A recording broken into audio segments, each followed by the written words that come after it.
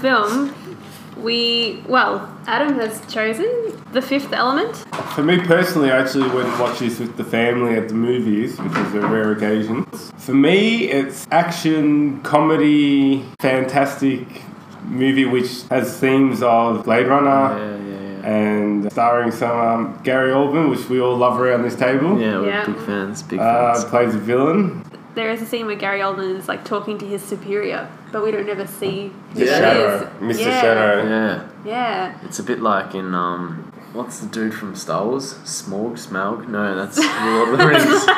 That's a dragon. That's a dragon. in The The Desolation of Smaug. No, who plays the evil Oh, bastard? Snoke, yeah. And then doesn't he like answer to some higher power as well? I can't remember, but it's really funny. Snoke just got killed and He just gets He was the higher power. He was. Now it's It's like who back to next? square one. Yeah. Anyway, so I thought it was a bit of that. I think my favourite fan theory of that going to Star Wars now is that Snoke is Jar Jar Binks or Jar Jar Binks. The higher power. The Sith conspiracy. It is so awesome. I liked the set design. I liked his apartment. I thought that was really, really cool. But I wanted like a zoom out. I wanted the bigger picture of context of where he was and what it was doing. But you never get that.